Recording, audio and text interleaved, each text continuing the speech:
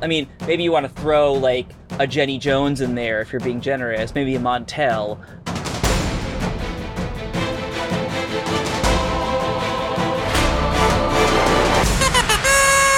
Welcome back to another episode of Replaying Favorites, the podcast where we are hopefully not using movies to psychologically torment one another. I'm Chris Kelly. I'm not sure, but I'm also Brie Callahan. And this week, we are going to explore John Waters' 1988 classic Hairspray. Brie, what do you know about this film? I know two things. One of them I know is correct. One of them I'm not sure about. I think Ricki Lake is in it, and I think it's set in Baltimore. Both of those things are correct. I don't want to go too much into the plot because it's interesting to have you go in blind. But as we established, this is my attempt to impart more about a queer camp sensibility in film. Not that I don't think you know what camp is. I know that you know. Oh, I didn't have anything to add. Oh, that's fine. I thought you had more of a sentence there. I find this movie to be a lot of silly fun. Weirdly, I think that I feel about this movie in some ways how you probably feel about Better Off Dead. So it'll be interesting to see. I don't think it'll be bad for you. I feel like John Waters is a more competent filmmaker than perhaps Savage Steve Holland, the man who designed the cartoons for Press Your Luck. You know, I think by the time he gets to Hairspray, he is a more because he's just been in the game for so long. Yeah. I would say that his earlier works are absolutely as clunky as Better Off Dead, but we can get to those later. I don't really have more to add about the, like, preamble here. I think you don't know much about this movie, but you have a vague sense of what John Waters is about. And I have a vague sense of what Ricki Lake is about. I'm excited to see kind of her, like, entry into the zeitgeist. I'm coming at this from the back end, and I'm excited to get into the front end. I feel like I've made a lot of words that have double entendres that I'm not that excited about. But John Waters would be thrilled about all of it. Yeah, checks out. We'll see you after the break when we've all watched Hairspray. Bye.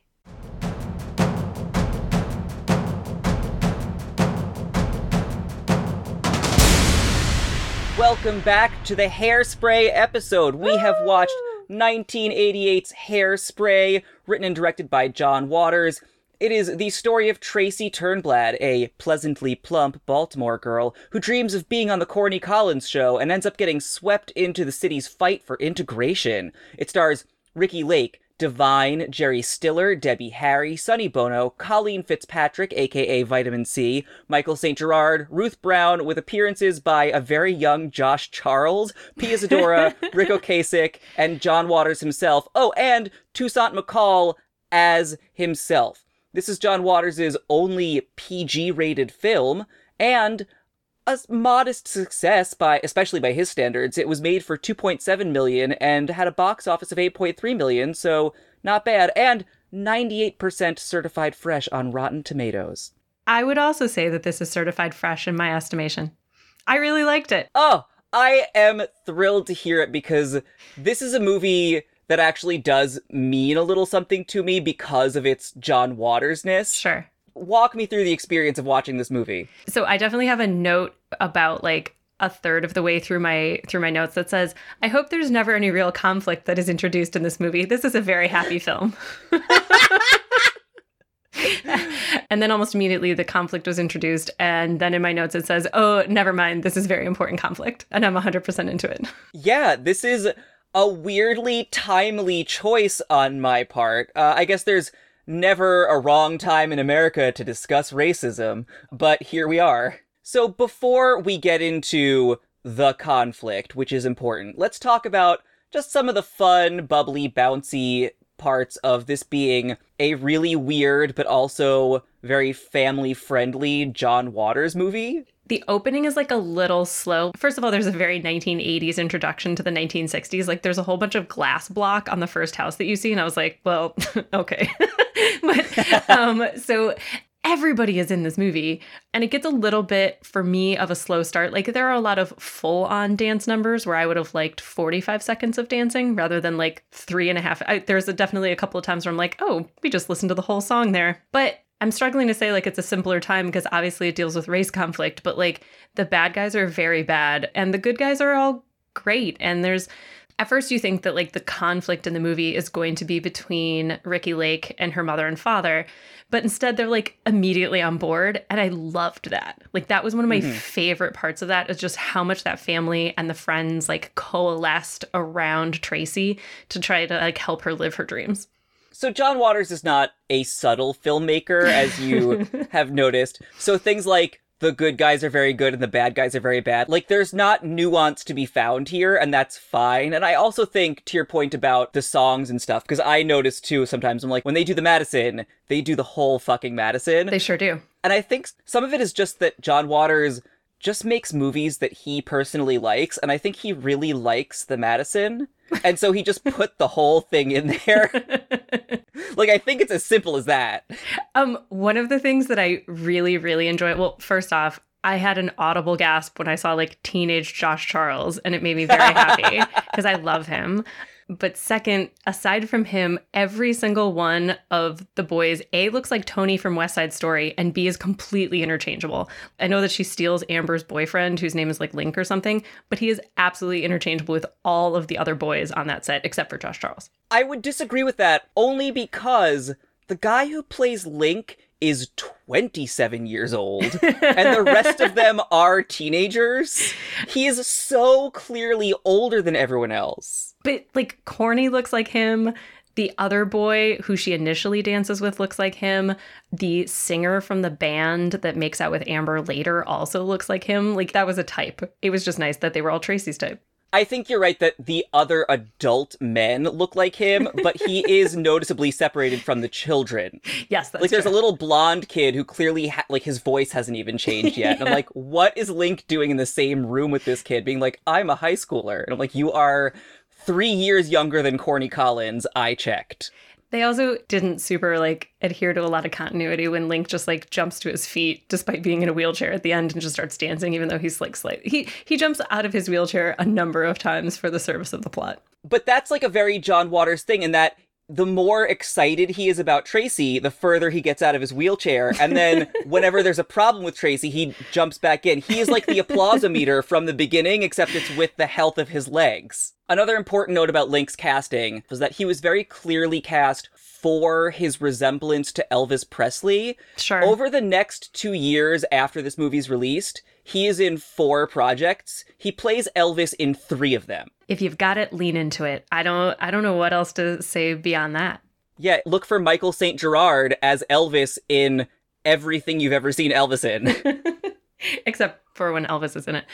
Maybe actually that's a good time to step back and talk about like Tracy and her home life. And maybe if you want to tell me a little bit about the casting of Ricki Lake, because this was her first film, right? Mm-hmm. So how did she like get involved? Because she's good. Like she's a good dancer. Yeah, there was an open casting call. John Waters wanted to find a young, unknown actress. He knew that he probably wouldn't find someone who was famous and her size. And so he just did an open call for, like, bigger girls. Like, and she has said in interviews that, like, at the time, she was very unself-conscious about her size. And so she thinks what won him over was that she showed up being, like, not at all bothered by it. And then she could dance. And actually became I don't want to say problem throughout the production, but over the course of the production, she had to start eating a lot more than usual because she is in a lot of dance numbers and she started slimming down. Sure. And they had to be like, you gotta keep the weight on, girl. And she's like, I'm dancing a lot. Then we need to do fewer takes. If everyone else could get it together so that we could do fewer takes, that would be great. Yeah, that's one of the things that I really enjoyed about the movie is just how happy she is and everyone else in her life for the most part is for her to be fat. Like, it's fine. And it's just lovely. Like, I feel like we're kind of reaching that point in the culture now, but it's really great to see it in 1988, reflecting back to 1960s. Totally. I love that there are immediately 2 guys who both really want to, like, be with her. She gets to pick. It's not just, like, one, like, pity makeout. It's like, no, guys are attracted to her. The fans love her. Her family's supportive. There's never a question that Amber is in the wrong for her views. Yeah. Again, one of the things that I found exciting was obviously Divine's introduction as Edna is that she's sort of, these kids are being so loud and I hate this and I'm just trying to do my ironing, and it's a very over the top performance. And then she just flips on a dime and she jumps into like momager mode like so quickly, which I really enjoyed. But that also Divine and Jerry Stiller's characters are just 100% on board and supporting her. It's kind of interesting. I guess I would have liked to have known a little bit about what their relationship was like before she got on the show, because it seems like her mom is kind of more annoyed at her before she's famous. Yeah, it's a quick turn that doesn't necessarily make the most sense, but this movie isn't really interested in exploring the gray areas. Just like, oh, she's famous, everyone's happy. Like that, and like she's a rude teenager and she's a problem, and then she's just not. I also love the set design and decoration throughout. I mean, obviously, that's another John Waters thing. Are the murals on the outside of their house ever explained? No, it's just for the joke shop. Wait, what's the joke shop? We might need to cut this okay. part out. Oh, no. I think I missed something big.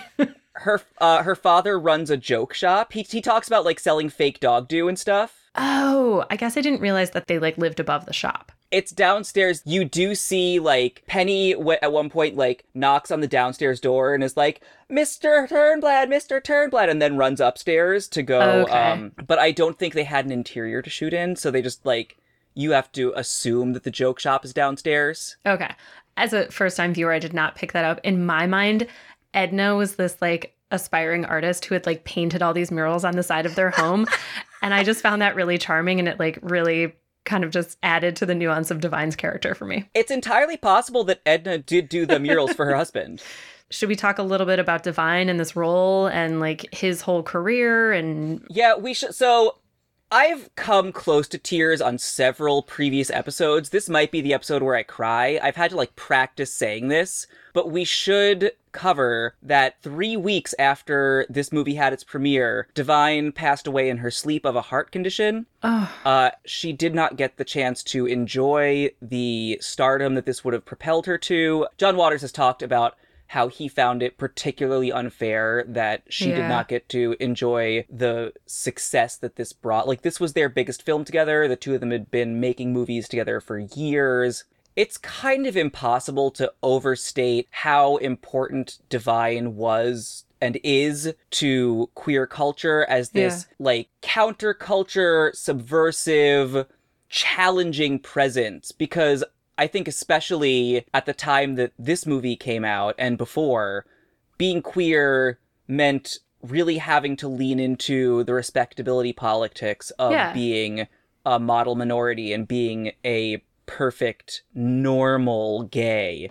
And Divine was doing the most with turning himself into this offensive, abrasive, out loud presence that drag today still learns from. And he was in movies, he was releasing music, he was doing live theater, he was just like this larger than life and unabashed and nonconformist, perfect creation.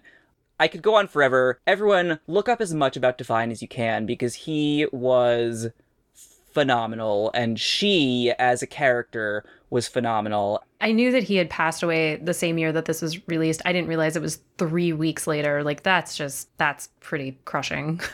I mean, that's really terrible.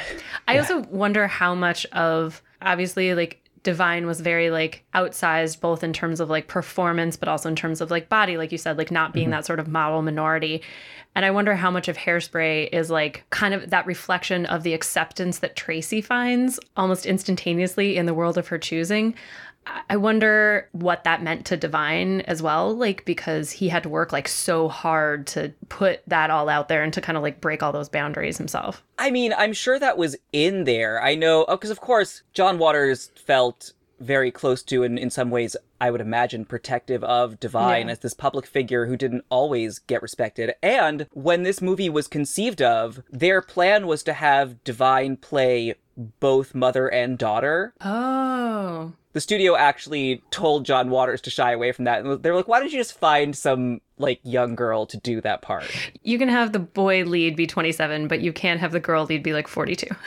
They instead cast Divine in his male form as the owner of the TV studio, and he does great. Which for a second I didn't recognize, and I was just like, who's this guy? I was like, what? I was like, what a jerk. I mean, that's talent right there, is that you throw Divine into two different roles, and he just... Because he really does disappear into Edna in a wonderful way. Like, as much as Divine is too unreal to be a real woman, something about Edna is just spot on. Yeah, like, I never had to do any sort of, like, distance from seeing Divine as Edna. I did have to do a little bit of distance as seeing Divine as, like, a racist, like, radio operator. Like, that one in boy clothes, like, in a suit. Like, that one was a little bit harder for me.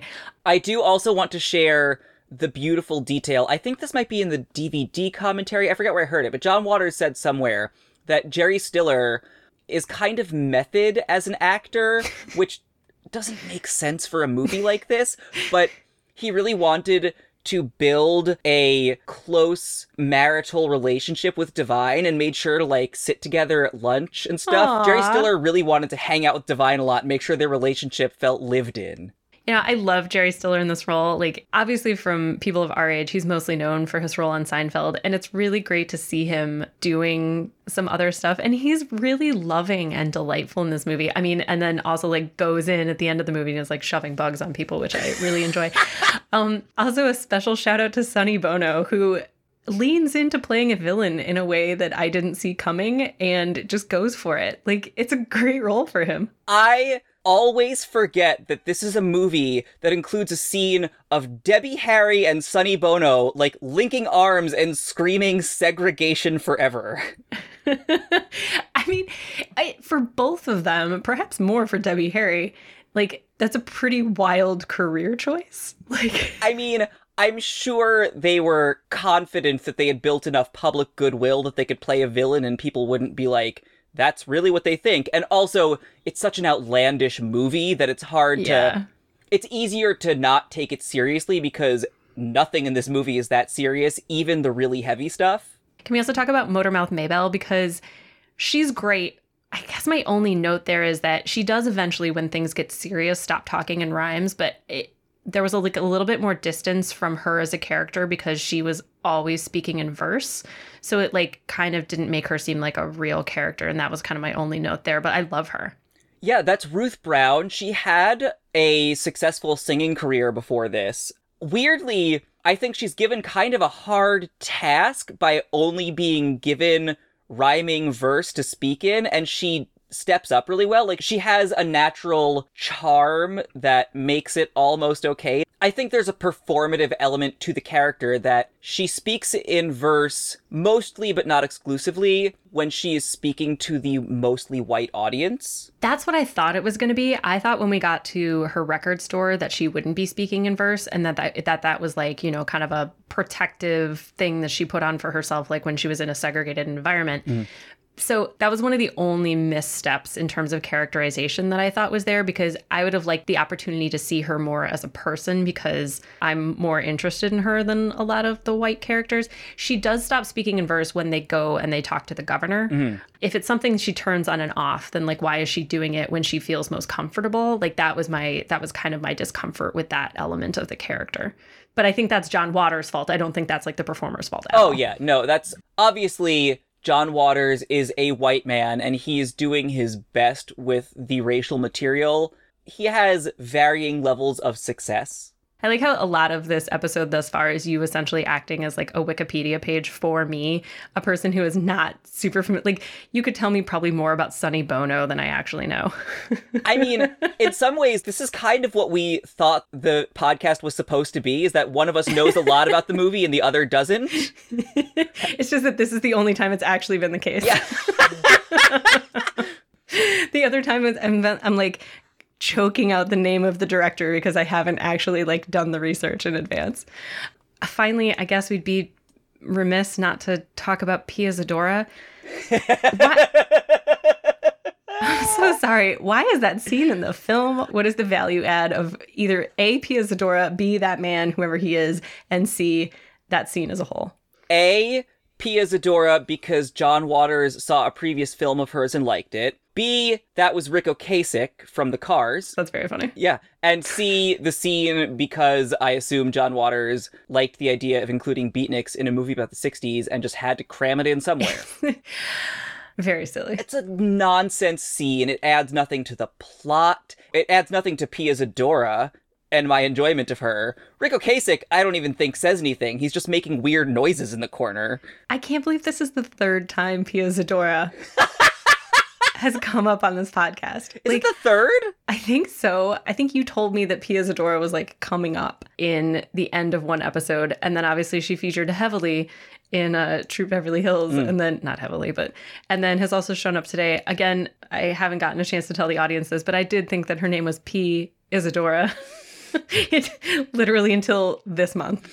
So it's really been a journey for me as well. Listen, she has not really been a part of the public consciousness for a while, so it makes a certain amount of sense that you wouldn't know that much about her. And honestly, other than these two films that I've seen her in, I don't really have a lot of context either. She's fine. It's fine. That's a weird scene, but it's fine.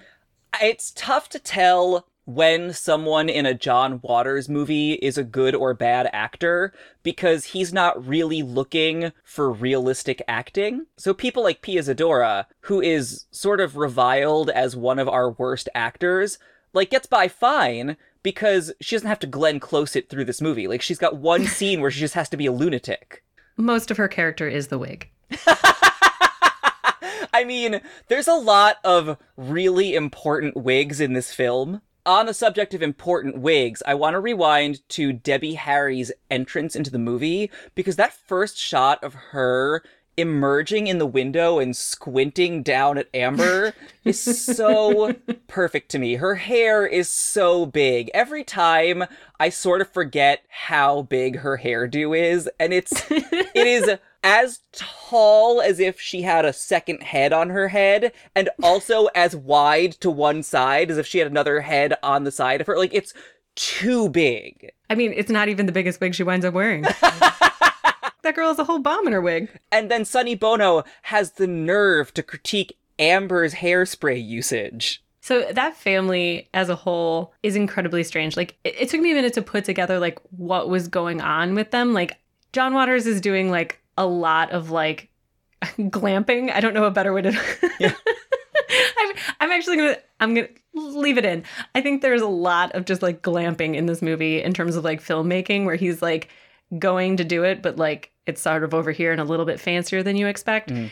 And it took me a little bit to understand, like, what exactly was going on with Amber's home life. I understood that they were the racists, but I did not understand that they were the racists who were running the amusement park where also the show was taped. And, like, it took me a while to, like, put all of the locations together and realize that everything was kind of, like, coalescing around this, like, racist radio station running a sort of racist show at a racist theme park. Yeah, it's not a tight script. For instance, Sonny Bono does give Amber flyers to hand out that are for his amusement park, which I think is, you know, to plant the seed that that's what's happening. Yeah. But it's not super obvious the first time. And also, everything's a hair clunkier than it needs to be. Everything's a hair louder than it needs to be. So the first time you watch this movie, I think it does all kind of wash over you in just like a sea of pastels and 60s dances.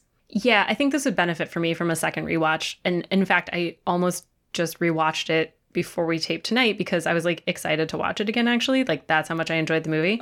But yeah, because there's so much to look at in every scene, you're not always paying attention to the story that's going through, which is also kind of fine because John Waters is in some way also not paying attention to that story because he's also interested in what's going on.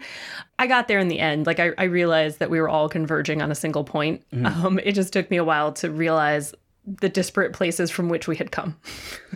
Yeah, and he does sort of force everything together at the end, too. For instance, Tracy is incarcerated, one would assume, not next door to where the show is taking place, but she gets there literally in 30 seconds. You know, it's really interesting because my next sort of, like, point of call was going to be to talk about what I think is the final character in the film, which is Baltimore.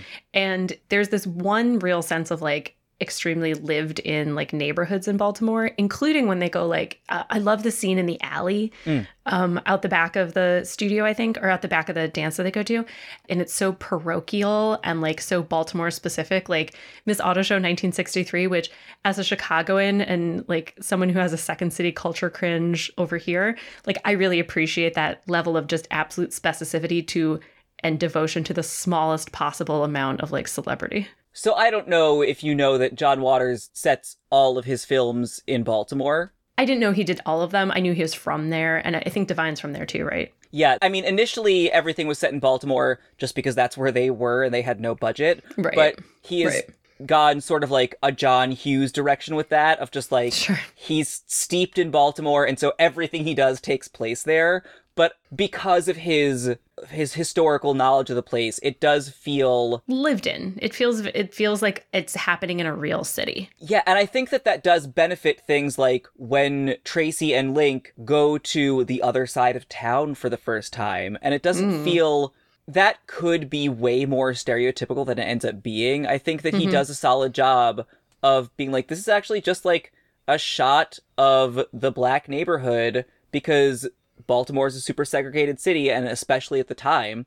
And so he's just like, this is just like the other side of town. And I do love that Tracy gets off the bus and is immediately like, I've never been to this side of town. Again, as a Chicagoan, the city for which the term hypersegregation was created, can relate.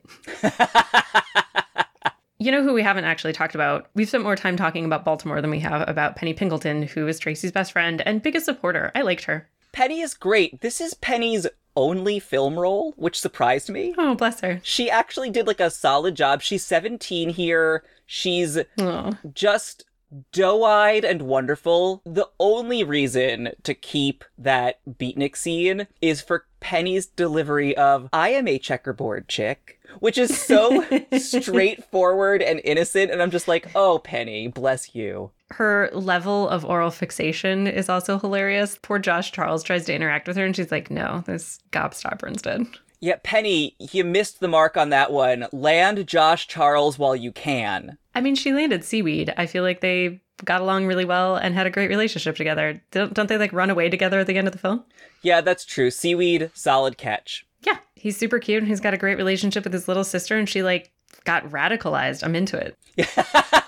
Yeah, Penny has like the best possible journey in this movie, where she's just like a side character and she ends up with like a hot boyfriend and a whole new political perspective. Yeah, because there's a scene where Tracy doesn't come off looking as good by comparison, because like they go into that club and it's segregated, and I think Penny is like, hey, this sucks, and Tracy's like, this is so unfair. Well, here's my ID.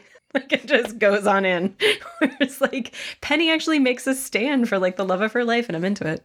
Yeah, I do like that John Waters, I assume this is very knowing, throws the shade at Tracy and Link when they're making out, and they're like, I wish we were black. And I can feel the eye roll that he has put in when writing that line of like, oh, white activists. Like, some of the writing in here, we were kind of giving John Waters some shit before, but some of the writing is really quite tight. Like, there's that whole scene where they have an audition with Nadine, I think, and Tracy, and also Penny. Is that when Penny auditions as well? And at the end of it, the group gets together and says, okay, we're going to meet in secret, debate your personality flaws, and come to a decision. Like, it's well written. Like, I don't think we should sell John Waters short. Yeah, there is a lot of charm here, and I do laugh out loud throughout this movie. There's just funny stuff. I like the scene when Debbie Harry is forcing Amber to dance, and then she's like, double time! And, like, little vitamin C just, like, double times her mashed potato, and it's so funny every time. She just looks insane doing it. Yeah, it's very good. And the fact that they're, like, not even really paying attention to her, like, they're having their own side conversation while she's, like, just being forced to dance in front of them.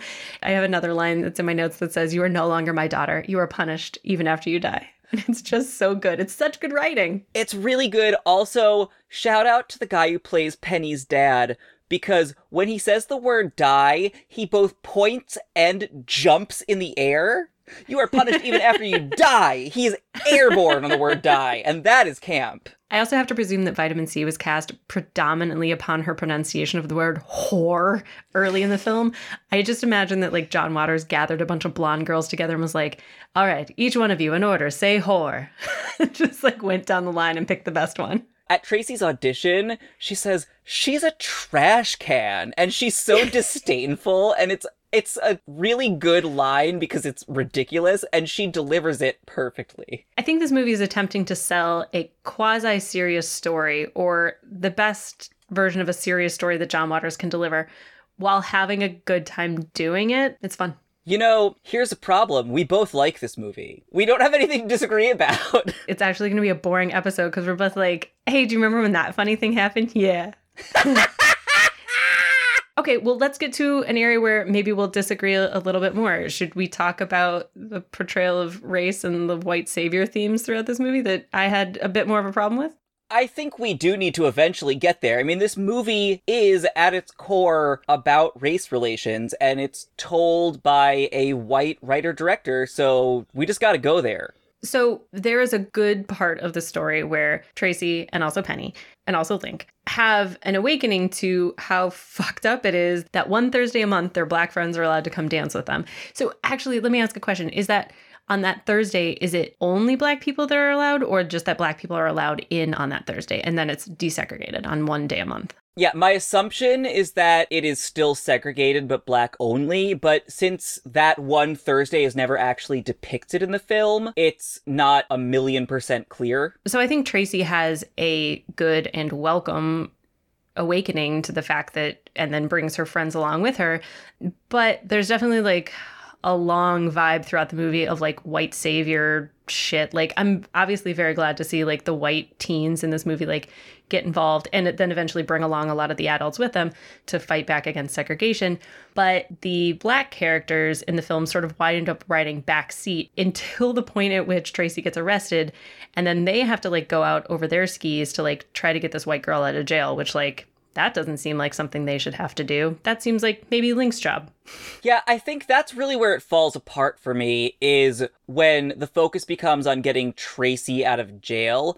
Because you can see early on in the movie with actions like a Black girl auditioning for the main show, knowing that she's not allowed to get cast, as like an increasing presence of the Black community at the Corny Collins show that predates Tracy and that she is unaware of. We don't have enough Black characters in this movie to see all of the action that they're taking, but I think there's a real sense that they are the motivators behind all of the action until Tracy gets jailed, and then suddenly she is the focus for a reason that is never explained. Yeah, because Penny winds up, like I said, becoming radicalized when she's in a relationship with Seaweed, and then they have that kind of sit-in outside the studio where they're taping.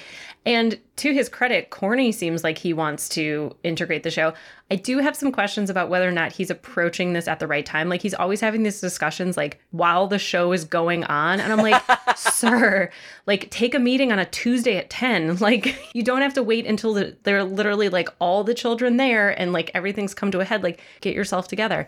I think that Corny and Tammy have kind of an interesting role to play, which is that, like, they seem sort of openly supportive of changing up the format of the show. He's, like, already having Maybelle on, and, like, she's a presence on the show. And, like, she is actually, like, on the show when it's whites only. So it's nice to see like him kind of taking that extra step, but like kind of in the back third when everything shifts to be about like Tracy's fight to like desegregate, you basically now have a middle-aged Black lady and a young Black girl abducting the governor of the state in order to like rescue this white girl. That just, it didn't feel that good. It's obviously always played for comedy and you never feel like they're in actual like danger, but like, Yeah, there are lots of realism arguments we could make. For instance, the fact that the only person incarcerated in this movie is its white lead seems incredibly unlikely. Yeah, exactly. So, like, there's kind of a magical realism quality to every John Waters film. It feels like the stakes are manageable. And once the idea that, like, desegregation is important is introduced as a theme, you know that it's going to turn out well. This is a happy movie. So, like, it's not going to end in, like, a bloodbath. I do wonder in some ways if it was intentional on John Waters' part not to portray police violence or incarceration of any of the Black cast members, because notably, Link is the only person who is injured at the amusement park. And Yeah. Tracy is the only one who is sent to jail, and Penny is grounded behind bars. But he really cannily avoids putting any of his black characters in danger around the police. And I don't know if that was intentional, but it might possibly be something that he was cognizant of as like, oh, if we're going to keep this movie happy, then we should steer well clear of that. Yeah, that's true. I mean, I think the only place where you really see a lot of black people incarcerated is in like the special ed program, which the movie does deliberately say is like, we intentionally put the black kids here in order to like fuck them up. But it's actually really nice that the movie calls it out for exactly what it is, which is just to get these kids out of the mainstream culture of the school and to like mess with their lives. I will say that like special ed class looks fun as hell. Everyone's having a great time. This is where all the Time. Yeah. Listen, Penny meets her boyfriend because of the special ed class. Everyone's friendly. Everyone is supporting each other. It's the best possible high school experience you could possibly have. Yeah, Tracy seems to do fine with it. Well, we don't know what her grades are after this, and she does end up in juvenile detention. She's a young white girl who can dance. She's going to be amazing. She gets a crown and a sash by the end of this, and she doesn't even have to ride in that horrible tiny car. Shut up. I love that car so much. That was one of my favorite parts of the movie. I would ride in that car in a second. Love it.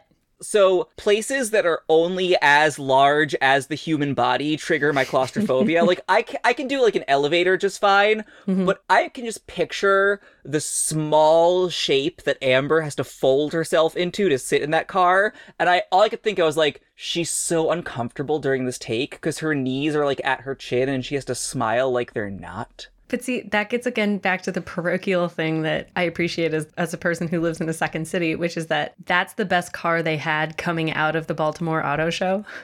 I mean, everything about that final scene is like the best of what John Waters can achieve. That car is so stupid. There's a bomb in Debbie Harry's hair. That goes off, of course. The wig has a hinge in it. I laugh every time Sonny Bono fully opens a door in Debbie Harry's hairdo. It's so good. It's very funny. I have no notes about that final wig or anything that Sonny Bono does in this entire movie, I have to say. This whole cast is kind of, like, we know a lot of these people. They're all stars, and they all did this insane movie. Like, good on John Waters for assembling, like, the 1988 Avengers for this. Do you know what I do think that we've done short shrift on is that I don't think we've really talked enough about Ricki Lake and sort of what she went to go on to do, and also like how important this film was in sort of launching her career. Oh yeah, this is the genesis of Ricki Lake. She was pulled out of, I guess, obscurity to become Ricki Lake, who is ubiquitous pop culture icon. Did she go right on to have the show? Like, well, clearly not. She must have had it in the 90s, right? So after this, Ricki Lake is also in Serial Mom, another John Waters film. Then she has her talk show, which is a big fucking deal. And then she was on the second season of The Masked Singer, I want to say. Nothing happened between those two things. I feel like this content was not for you, but she also had a documentary where she like gave birth in a bathtub. Oh, good for her.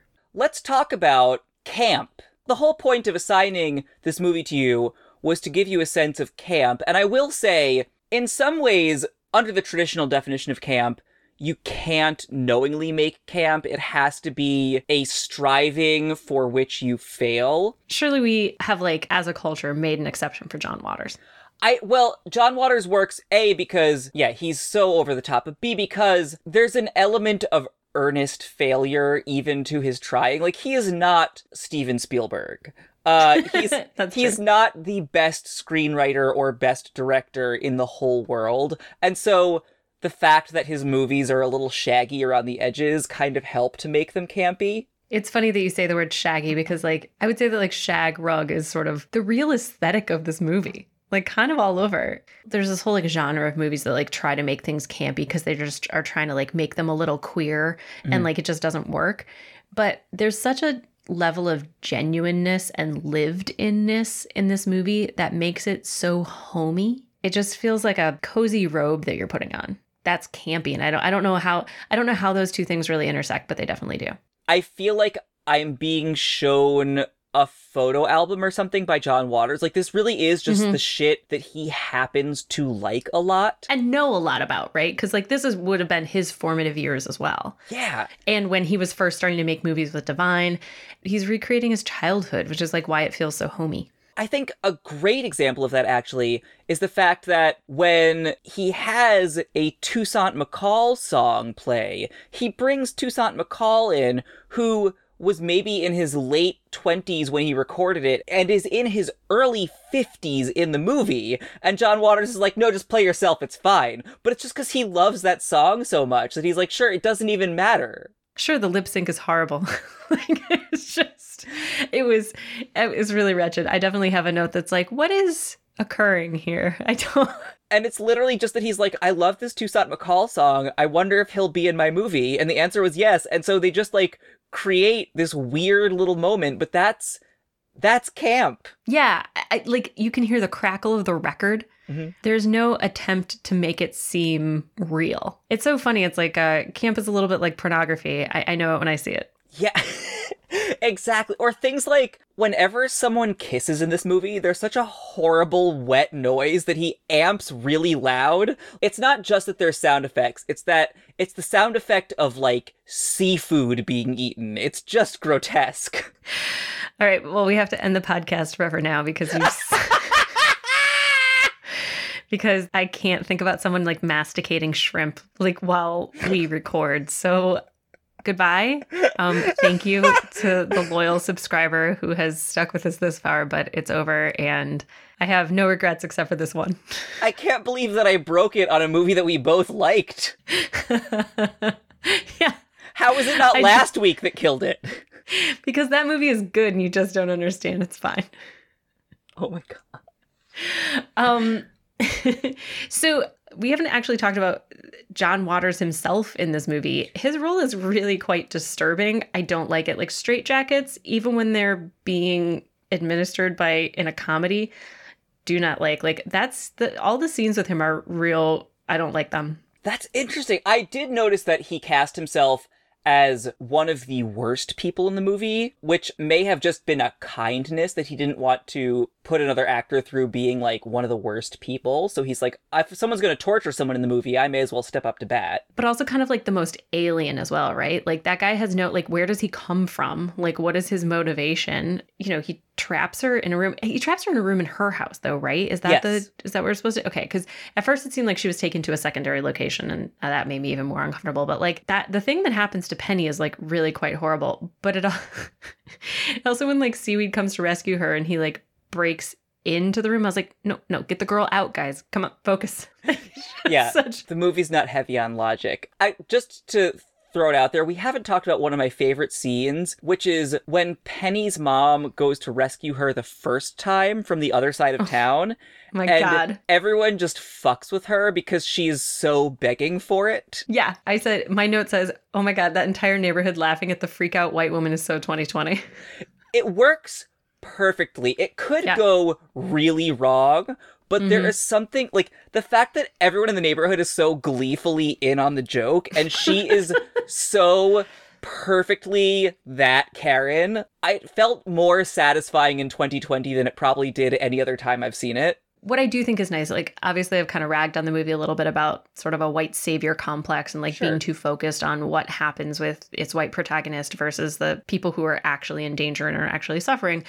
But I do think that there is, like, I love Maybelle's shop. Like, it's super lived in and it clearly is, like, a community experience. Like, there's also, like, a group of neighbors who are all very tight knit.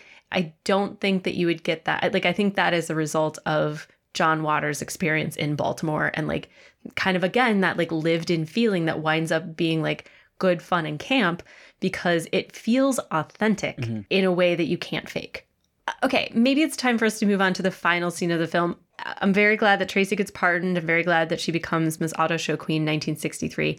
And I understand that she plans to do a dance called The Bug. Where does the dress come from? How does she change into it on her way back from Juvie?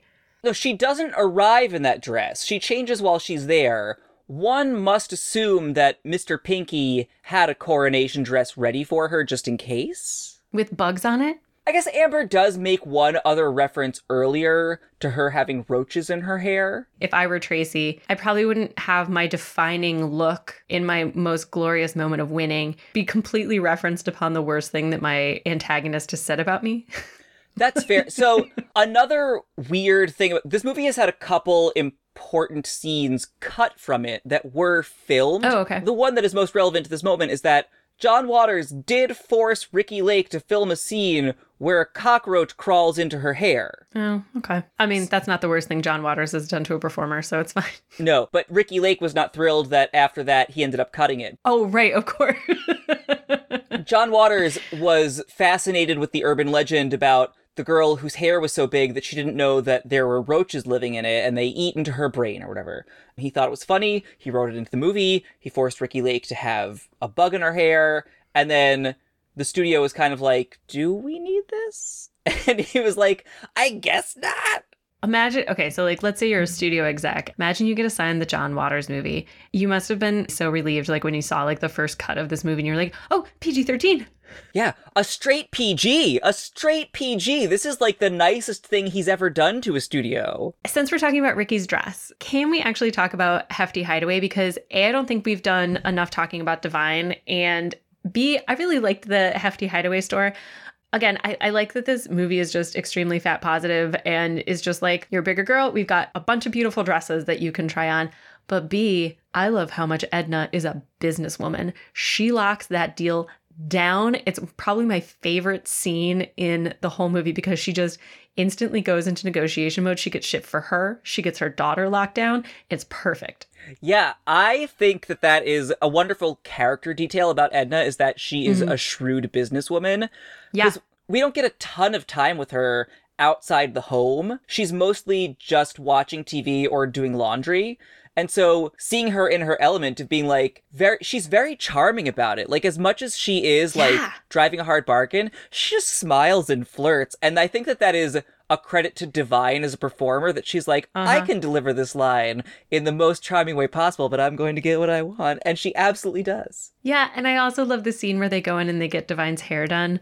Like, it's just it's a quick in and out, but it's so lovely. It's, like I said, the beginning of this movie, you get the sense that there's like an antagonism between a mother and daughter who have reached that age where they don't understand each other anymore.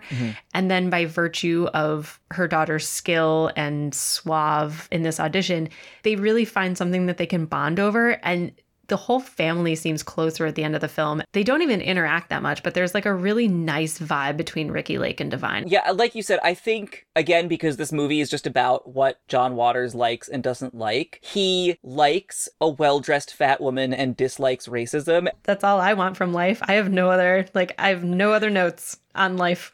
I do think that's why this movie ends up being very satisfying, is because even when, like, the dance sequences are very long, this movie has a very enjoyable soundtrack, and it's fun to watch people having a good time dancing. Like, there's a wholesome glee that is, in some ways, almost out of place in a John Waters movie. Not the glee, but the wholesomeness. It's just an engaging film. Like, everyone is delightful in it, and there's, you know, it's got a reasonably good message if it leans a little too hard in, like, what white people can do in order to solve racism. But, like, she also makes an effort. So, like, you can't really argue with that. Like, it's a little, like, the movie is too focused on her, but I don't think Tracy is too focused on her. I mean, I kind of don't even think I need to ask this, but are you glad that we replayed this favorite? Yeah, I'm really glad. I'm glad I got to see this one. I've liked a few of the other movies that we've watched, but, like, this is definitely one that I'll watch again soon. Like, I may go watch it again tonight. This is like my first genuine success with you, so I'm pretty thrilled about it. I mean, I've seen this movie a million times, but I just couldn't keep a smile off my face while I was watching it, so I was thrilled that you felt the same way. To give everyone a peek behind the curtain, we did have to reschedule the recording of this movie, but when you texted me to tell me that, you did say, I liked this movie, and I, like, jumped for joy. Yay! Oh man, oh god, that would have been so gutting if I hadn't liked it, because, like, I think maybe both of us have held off on maybe recommending some of our, like, favorite-y films. Yeah. I'm glad that you were so vulnerable in, like, offering this film up to me. I am similarly proud of myself for having liked it and not broken your heart. Everyone, we did it. We're still friends. We are. Let's see if we can continue that for another week. Bree, what are we watching next week? I'll put it this way. I was going to recommend a movie with a little bit of sardonic distance, but that I think you will love. But based on our conversation today and how we got to a place of loving that warm, fuzzy openness feeling, I'm changing my mind on the fly. Are you excited as I am? Yes! I don't know why you'd be as excited. This will be edited later. I'm going to recommend The Big Sick. Oh, that is an interesting one. I have heard of it. I've thought about watching it, just never did. I'm down. It is written by Emily Gordon and Kumail Nanjiani. Kumail also stars in it, though Emily does not. It's about their actual, like, real life romance and getting together, and about when she got pretty big sick. It's a pretty great movie. It also ticks the sincerity buttons in a way that what I kind of like is that so far we've sort of paired our movies a little bit together. Like, you punished me with Cats. I punished you with with Better Off Dead. But I feel like kind of our movies have been a little bit of a piece. And so I'm going to pair this very funny but very sincere movie against your very funny but very sincere movie. Great. I look forward to it. Okay. Well, I guess all we have to say is that this is a podcast, so please make sure to rate, listen, and subscribe and all that podcast stuff that everyone always asks you to do. We are also on Instagram at Replaying Favorites. We are on Twitter at Replaying Faves. And Chris, anything you want to say before we sign off for this week? Can't think of a thing. I'm thrilled that you loved the movie. I'm thrilled. I love it too. We finally got along. It's great. I like the idea that we've been combative all this time. I swear we're friends, everyone. I haven't listened to the edit of the Better Off Dead episode yet, so we'll see how it goes. I'm going to guess I don't come off great in that one. Anyway, goodbye, everybody. Bye.